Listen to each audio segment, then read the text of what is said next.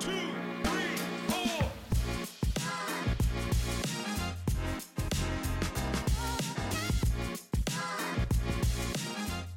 Hello and a warm welcome to all the listeners of the Offston podcast. Welcome to the new episode of the T20 Fever. This is Dhanush Lavanya right here. And today we are definitely going into the tournament that is going to finish up. The first tournament that will be finishing up in 2024, the first franchisee tournament. It started back in December, on December 7th, and on January 24th, we are calling it end of the 13th edition of the Big Bash League. And this has been a tournament that I always say it's the best tournament when it comes to evening the odds for a batter and the bowler because it is that tournament where even 160 target, 170 target is not that easy to chase, where 200 totals are not that easy to make. And this has been a tournament that has definitely brought in that balance between the batters and the bowlers. And certainly the experimentations that they do, they have the bat flip scenario in order to make sure that the backyard cricket is being remembered every single time you go on and make sure that you have some lightheartedness whenever you are playing the game of cricket. That is the approach, and that's the reason why the bat flip replaced the usual toss that we see in normal tournaments. And we also see the likes of other rules and regulations like the zinc bails being introduced and others, which certainly made a huge impact when it comes to the international cricket, where zinc bails are a huge part of international cricket in today's generation. But one thing that I feel will be kind of influencing once again from the wonderful tournament that is the Big Bash League is going to be the power surge probably because as the time is progressing, we can definitely say that the game is becoming way too much batsman friendly, and that is why we are seeing 200s being scored for fun, 300s being scored for fun in 50 over games. And the way this very league, the Big Bash League, has brought in the power surge rule, that basically is a rule where instead of having a 6 over power play, it is 4 overs of power play and the remaining 2 overs of power play can be taken by the batting team whenever they want after the completion of the 10th over. So that's a very good scenario that has been created. The batting team also can strategize according to that and also can play according to those scenarios. But it also gives more opportunities for the bowlers out there to make sure they can use the field placements perfectly and get the wickets for themselves because that's the reason why the moment it's just 4 overs, by the time the batsman gets an idea of the game, he's already 4 overs are already done and dusted, and then they have to play their natural cricket of running between the wickets and trying to score the runs with singles and doubles as much as possible. And that is what this tournament of the Big Bash League has done. And it's not just the dimensions of the ground being big and making and leveraging the importance on singles and doubles. It is also the way the approach is being taken from the batsman's hands from the bowling department is that they know that the 2 overs of power surge is looming around. So it will be a time where the batsman will go on to play those aggressive strokes. That is the reason why we see the batting team usually making sure that they take it around the time of the slog overs so that they can enter into the slog overs with that attacking mindset and also get some quality runs behind them.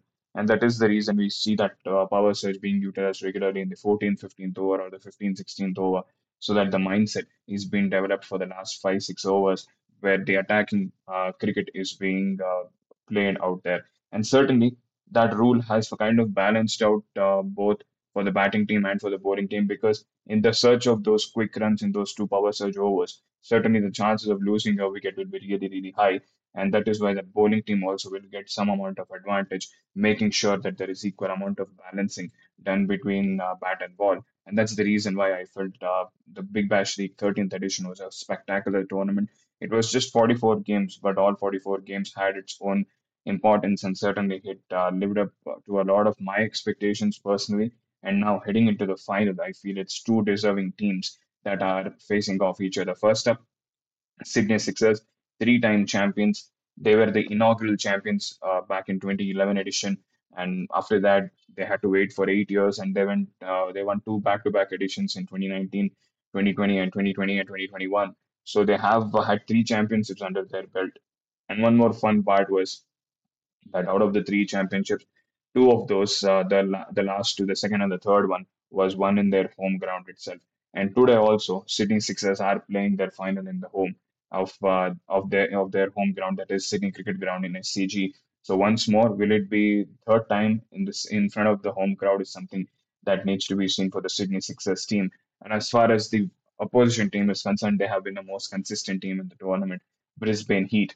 They were the table toppers in the at the end of the league stage. They had won 7 of the 10 games that they played, lost just one of those games. A couple of them were washed out, and they were just outstandingly consistent out there in the tournament. And the big reason was their outstanding bowling unit as such. And we'll put the spotlight on the bowling unit and how spectacular their performance was in this edition of the tournament, which resulted in them coming into the playoffs, finishing up at the top of the table. They had a bit of a misfortune, unfortunately, in the first qualifier where they lost against Sydney Sixers, but they came back strong in the second qualifier against the Adelaide Strikers and managed to come back and find a way into the finals once again. Their history in the Big Bash League finals, 2 times they have played the finals. They won the second edition of the Big Bash League as well. So Sydney Sixers won the first edition, Brisbane Heat won the second edition.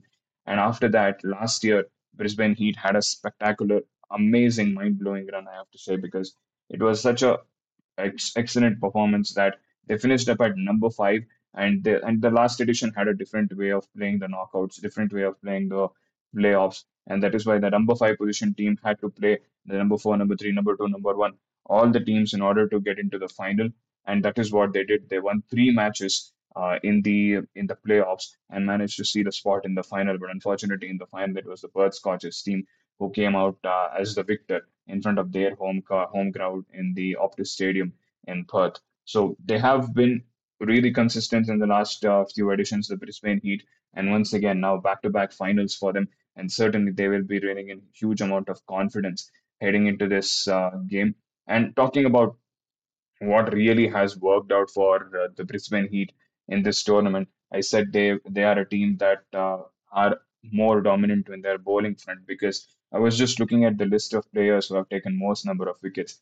The highest wicket taker in the tournament, Xavier Bartlett, 18 wickets. He is the lead pacer of the Brisbane Heat team. Then there is Paul Walter, who has been outstanding this season. First season for him in the Big Bash League, coming from England, 30 years old, around 6'7" height, is a really good left arm pace bowler out there. Took 16 wickets in the tournament and also provided some handy knocks with the bat lower down the order. And then there's Spencer Johnson, who is definitely considered as a prodigy in Australian cricket at this time period. 15 wickets for him as well. And there's senior statesman and Michael Nasser, who has been with them for a long period of time. He also took 11 wickets. So four of your 6, 7 bowlers that you have taken more than 10 wickets in the tournament. That definitely shows how much quality and how much good bowling the Brisbane Heat has done in this tournament, and that is the reason why they are currently placed in the final, and that is the reason why they have been managed to do so well in the tournament. Because we usually say in T20 tournaments or in big tournaments where it's a multi teams participating, it is the batters whose job is to win matches, and it is the job of the bowlers to make sure to win championships. Because the batsman can have an inconsistent run. He can hit a 50 every third game, but and still end up scoring 300 runs and have a good season for himself. But for a bowler, he has to take those wickets regularly. And all of these frontline bowlers, all of them are fast bowlers, have done extremely well out there for the Brisbane Heat team, and that is the reason why they are finding themselves in the finals this time once again back to back. And in their batting front, they had the likes of Colin Munro in their team, but they had the likes of Usman Khawaja in the earlier stages of the tournament, but they weren't able to last long with them. They only played a handful of games for them, and it was largely an inexperienced batting lineup. Nathan McSweeney also, who is leading the side in the final, he has just had a couple of seasons under his belt, so he hasn't had that much amount of experience as a captain nor as a batsman in this Big Bash League tournament. That batting lineup also, if we see, it is not that much well equipped. It was just a brilliant batting performance in that second qualifier from Josh Brown, who finally broke the drought out there because the whole edition of the Big Bash League season 13, we had not seen a single centurion. The first match, Colin Munro, who was leading the Brisbane Heat team, in the first match against Melbourne Stars, he scored a brilliant 99 with the bat. And that was the highest total till day before yesterday when we saw Josh Brown go past that three-figure mark and score a brilliant 140, gave the Brisbane Heat team a good total on the board of 214 once again. and that helped them to win the game pretty convincingly and seal their spot in the final. So Josh Brown was is someone who has managed to score over 300 runs for the team, but no one else has done that impressively for the team because Colin Munro has around 224 runs, but someone like a Nathan McSweeney, someone from England in the form of Sam Billings, all these players have definitely not been able to step up and score consistently, but still, it is their bowling attack that has carried them throughout the tournament, and that is why they are here in the final. And today in the final, it is important for the batting unit to step up because we saw the qualifier one. There also, their batting unit failed, and unfortunately, they weren't able to uh, get a direct qualification into the final in that game against Sydney Sixers. Looking onto the Sydney Sixers team, it is another different approach because I see both the teams have two different styles of approaches. As far as the Brisbane Heat is concerned, they are more of an attacking team, and that is the reason why no, the batters have good strike rate. They don't have that much amount of runs behind them, and they have definitely been a team that has scored really, really good. They have an average of 170, 175 in their kitty when it comes to scoring runs. But Sydney Sixers, on the other side, they have won 5 matches where they have not won 5 matches. They have batted first in 5 matches in which they scored less than 160 runs, and of which they managed to win 4 of them. So that basically tells how good they are as a team when it comes to defending the totals. And also, they are also a team that has had a good chunk of batters out there because none of them have scored like exceedingly well, like scoring 300 runs or 400 runs. James Vince has scored 244, Josh Phillippe 234, Moses Enriquez, the captain, 232, Daniel Hughes 220 runs. If you see all these players, they have one scored at a similar rate and they have similar strike rate as well. They have around 130, 135. That's maximum. That is how their strike rate is in the tournament. But more than anything, these players have played for this very franchisee team for multiple seasons.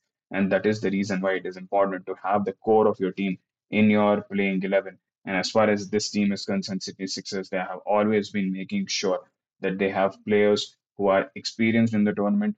But once they invest on them, they invest on them regularly because these 4 players, James Vince, Josh Phillippe, Moses Enriquez, Daniel Hughes, just add one more player in Jordan Silk. They have had a lot of experience, especially the last 3 Hughes, Henriquez, and Silk. They have played for nearly 10 to 12 editions for the very same team of the Sydney Sixers. So they have been extremely consistent and they have grown through the years individually as performers and as players with this team. And that is the reason why we see so much consistency in the performance of Sydney Sixers. And also, new additions like Josh Phillippe, like James Finns have come in and done extremely well. On the bowling front as well, Ben Washes has played around 8 seasons for them in this edition. He was off color, but still he is the second highest wicket taker in the tournament. 16 wickets for him. He took a brilliant 5 wicket haul the last time he played the Brisbane Heat in the first qualifier a week ago. So certainly he will be hoping to do a similar performance in this game as well in the final and seal the deal for the Sydney Sixers in the final and lift that trophy for the fourth time. So certainly two teams with two different mindsets. One team heavily dependent on their bowling, the other team playing like a team unit altogether where batters and bowlers have equal amount of contribution and relying highly on experience is what Sydney Sixers are in. And certainly both these teams finished up at number 1 and number 2 in the points table, and they definitely deserve this position of being in the final. And certainly it will be a final to watch out for. It will be starting at 1:40 p.m. Here in Indian Standard Time, and it will be in the Sydney Cricket Ground, and it will be a game that will be fun, and we'll see whether the drought of Brisbane Heat gets over because it's been like 12 years, 10, 11 years for them since they have won the championship. They won in the second season. Now it's the 13th season. So it's been 11 editions. Will they do it this time? Or will the Sydney Sixers win a championship after a couple of years after missing out a couple of years in last 2 editions and get their fourth title and get closer to that trophy cabinet with Perth Scorchers because Perth Scorchers has 5 championships, Sydney Sixers has 3. They are the second most. And then you have other teams like Brisbane Heat, Adelaide Strikers, Melbourne Renegades, and Sydney Thunder, who have held the championship at least once. And a couple of teams in Hobart Hurricanes and Melbourne Stars, unfortunately, are the 2 teams that have not won the trophy yet, even after 13 editions. So they will have to wait in the years to come by. But this edition of the Big Bash League was certainly a great spectacle of equal opportunity for the batters and the bowlers. And certainly, this type of tournament is what I will be expecting on all the franchisee tournaments that will be happening in the years to come by, and that is currently going on as well. And certainly, may the best team win is what we can expect. And I'll definitely bring how the tournament ended in the next episode of the T20 Fever podcast on the off stump, and it will be definitely a tournament that we'll be remembering for a long period of time.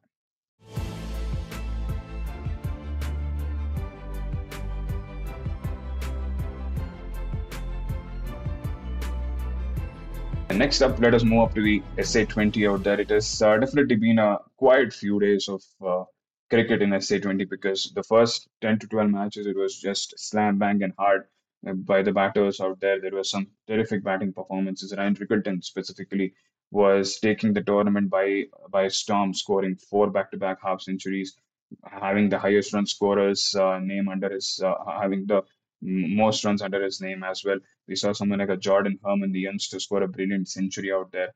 And all these batting performances were coming, that terrific 200-run partnership between Rickelton and Rasi van der Dusen. All these things were seen in the first week and a half of the tournament. But now, as we are in this middle phase of the tournament where we are almost on the halfway mark, we have gone through the halfway mark, we are already done with 16 matches of the tournament. And this last three, four matches specifically, there hasn't been a single half centurion, and that shows the amount of dominance the bowlers have done over the last few days. And specifically, if we look into the teams that team performances individually, the top two teams, Pal Royals and Durban Super Giants, they started off the tournament on a high, winning their first three games. Then both the teams had to suffer a defeat out there, but they have managed to come back strong in their fifth game out there. Both the teams are at the top two position at the moment with four victories each in five games that they have played. So half of the tournament remaining, can they keep up those positions is something that needs to be seen. And as far as the Sunrisers Eastern Cape is concerned, they didn't have the best of the starts. You know, the first match that was washed out. Second match, it was a defeat against Devon Super Giants. But now they have managed to come back strong out there. And currently, the way they've managed to play against the Pretoria Capital was a statement maker, is what I can say. Bowling them out for just 52 runs and making a statement like this is the quality bowling unit that we have in our side, and that is what they presented out there.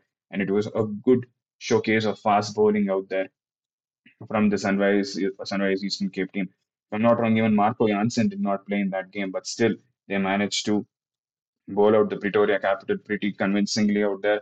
And moreover, they dominated against them left, right, and center, never gave them any opportunity to go and find themselves a victory or anything of that sorts. And certainly that helped them win the game in dominating fashion. And looking at that performance against the the Pretoria Capital, they were coming of a good win behind their belt against the Durban Super Giants, but unfortunate that they weren't able to keep up the momentum. They were bowled out for 52.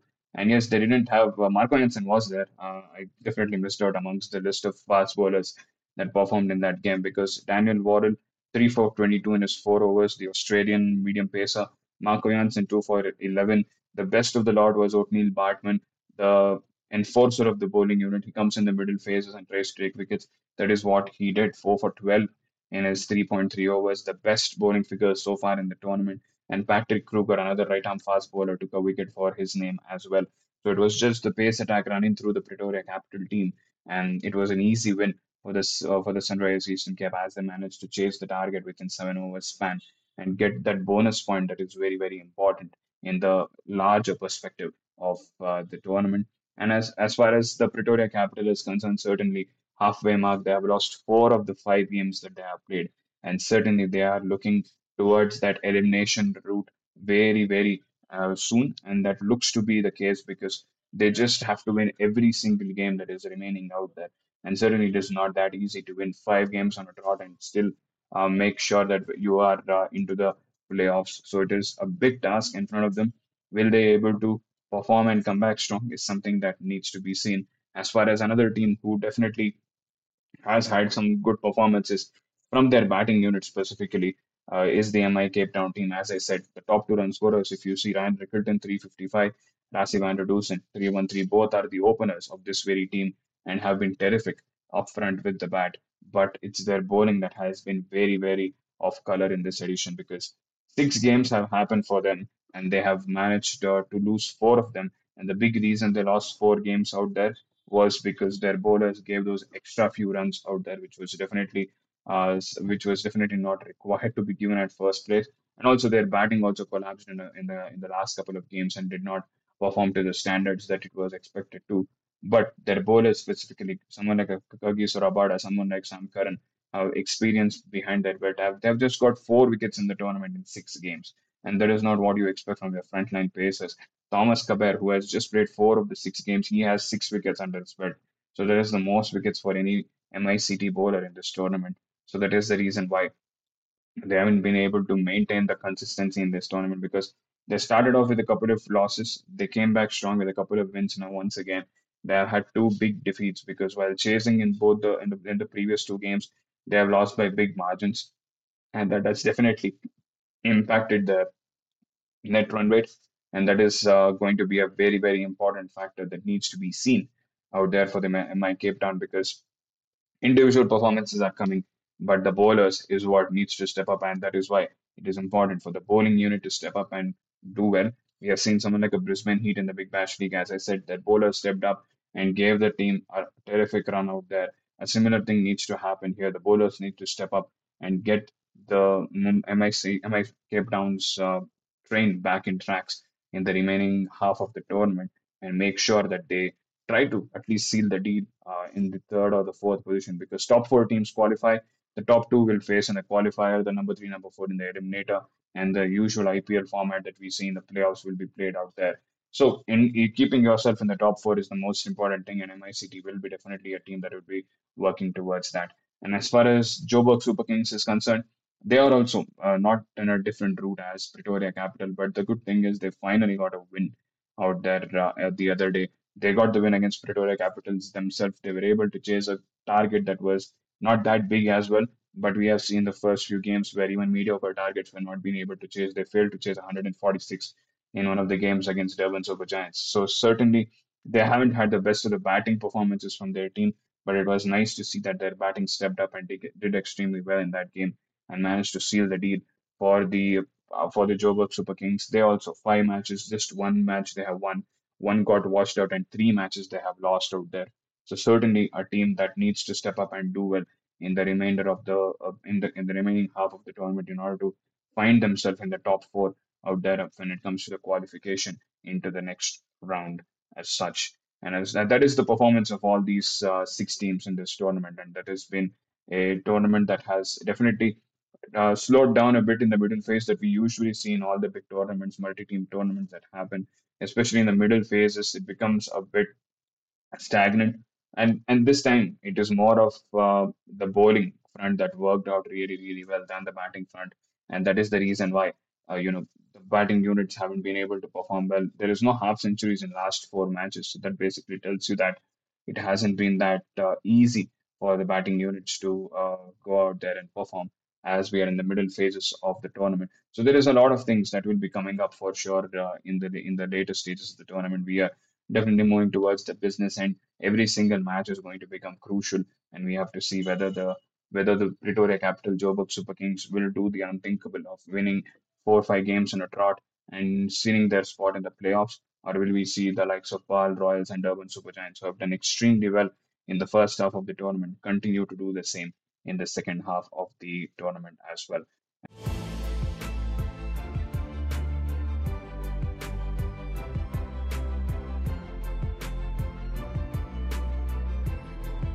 And that is what the SA20 scenario is right now at the moment. And moving on, we'll definitely talk about the ILT20 that is happening, the International T20 in UAE. And when I did the previous episode, we were just 1 match into the tournament, and the Gulf Giants had won that game out there against the Sharjah Warriors. Now we are 6 matches into the tournament, and a few things have definitely happened.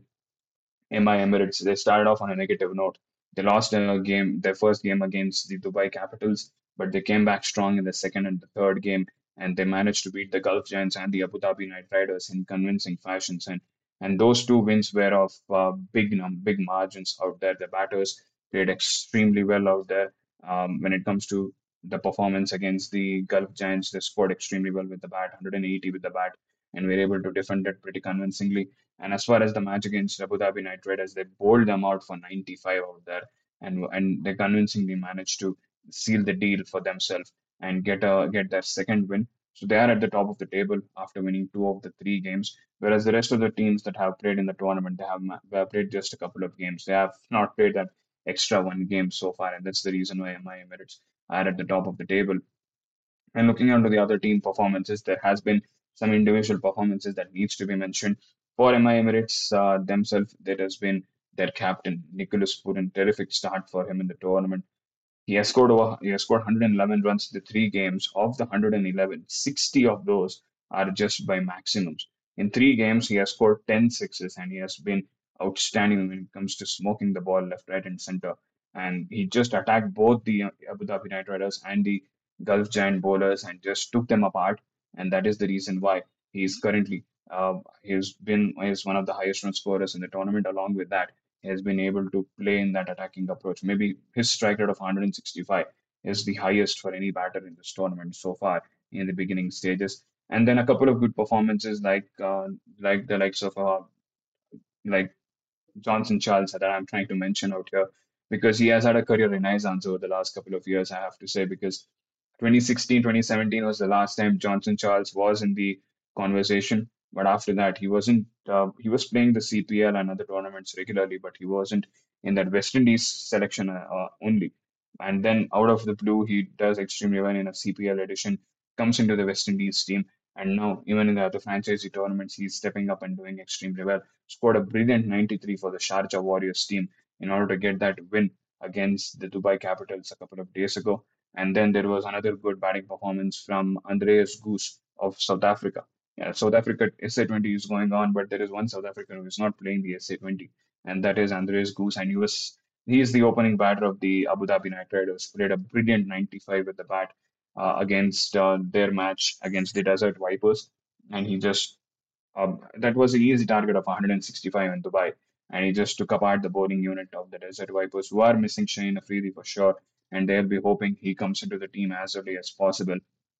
And he just ripped apart the Desert Vipers back bowling unit and scored a brilliant 95. Started off his tournament in a good note. And he'll be definitely hoping to make a name for himself because in this tournament, these franchise leagues are the opportunities for the players who don't have that much amount of international experiences to make a name for themselves and put their names into the selection scenario for their national teams. And certainly, Andreas Bus, if he manages to test that here in the ILT20, he will definitely be a player who can be thought about in contention for the South African team or also for the Abu Dhabi United Riders team, which has other teams across the world in other franchise leagues as well. But one thing that I definitely was really happy to see amongst all these good performances were a terrific 114 run partnership. The first game that I mentioned where MI Emirates lost to Dubai Capitals, in that game it was a terrific 114 run partnership between Rahmanullah Gurbaz and Jake Fraser McGurk. You might have heard my praises for Jake Fraser McGurk in the last couple of episodes of the T20 Fever. He had a terrific run in the Big Bash League. According to me, one of the breakout stars in the tournament. His batting was just outstanding, 158, 258 plus runs in the tournament. Consistency with the bat as well. He had a terrific Big Bash League there, and now here also in the first game he did extremely well for the Dubai Capitals team. Had a brilliant 54 with the bat, but along with that he had a terrific 114 runs partnership with Rahmanullah Gurbaz, and that helped the team extremely well in positioning themselves towards an easy win. 160 is what they needed while chasing, and they chased it up in 16 over span, and that definitely pushed them in that net run rate part, which will definitely be a huge thing in the later stages of the tournament. And certainly, Jake Fraser McGurk and Rahmanullah Gurbaz. Rahmanullah Gurbaz is an established talent. He has done his outstanding batting performances across various franchise leagues. But seeing Jake Fraser McGurk also in that list now, it definitely is a good thing to see how he's going to perform and become a huge part of the T20 cricket in the years to come by. And certainly, it's a good beginning here, a good Big Bash league. He has started off well in the ILT20 as well in a nice note. So he'll be hoping to make it big in this tournament and improve his stock as well as the tournament progresses forward is what we can say. And as far as the upcoming games are concerned, certainly there are big players that are yet to join in this tournament as well. There will be the likes of Nuan Tusharas, there will be the likes of Shane Afridi coming into the tournament and being a part of this. So we'll see how they are going to come out and perform for this team and how they are going to do well. And as the tournament progresses, we are going to see which player comes up and does well. Can we see the someone like Andres, who's continue the good performance that he did extremely like the first match that he scored? Can we see Jake Fraser McGurk have a similar season like the Big Bash League here in ILT20? Certainly, these are the factors that I'll keep an eye on as we progress into the tournament of the ILT20 2024 season. And by saying that, this is the end of the podcast for this edition. It was definitely a good look back into a terrific Big Bash league that happened out there and a good SA20 and ILT20 that is happening currently in South Africa and UAE, respectively. So certainly, the franchisee leagues are the focus at the moment. And here on the T20 Fever podcast, I'll be making sure that I'll be bringing you some good stats, good records, and good analysis of all these tournaments and how it is going on and how it is making cricket a lot better place when it comes to excitement and fun. By saying that, this is Dhanush Lavanya signing off, and I'll see you in the next episode.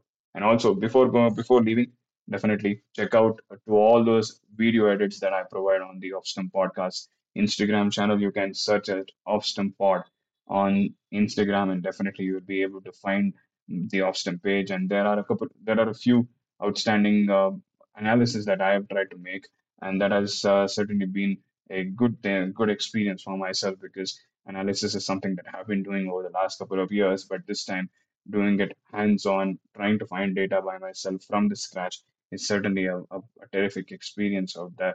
So certainly there are a few some videos on breakout performers out there, videos on how Yashasvi Jaiswal, Shivam Dubey have done extremely well in recent times for themselves in T20 cricket.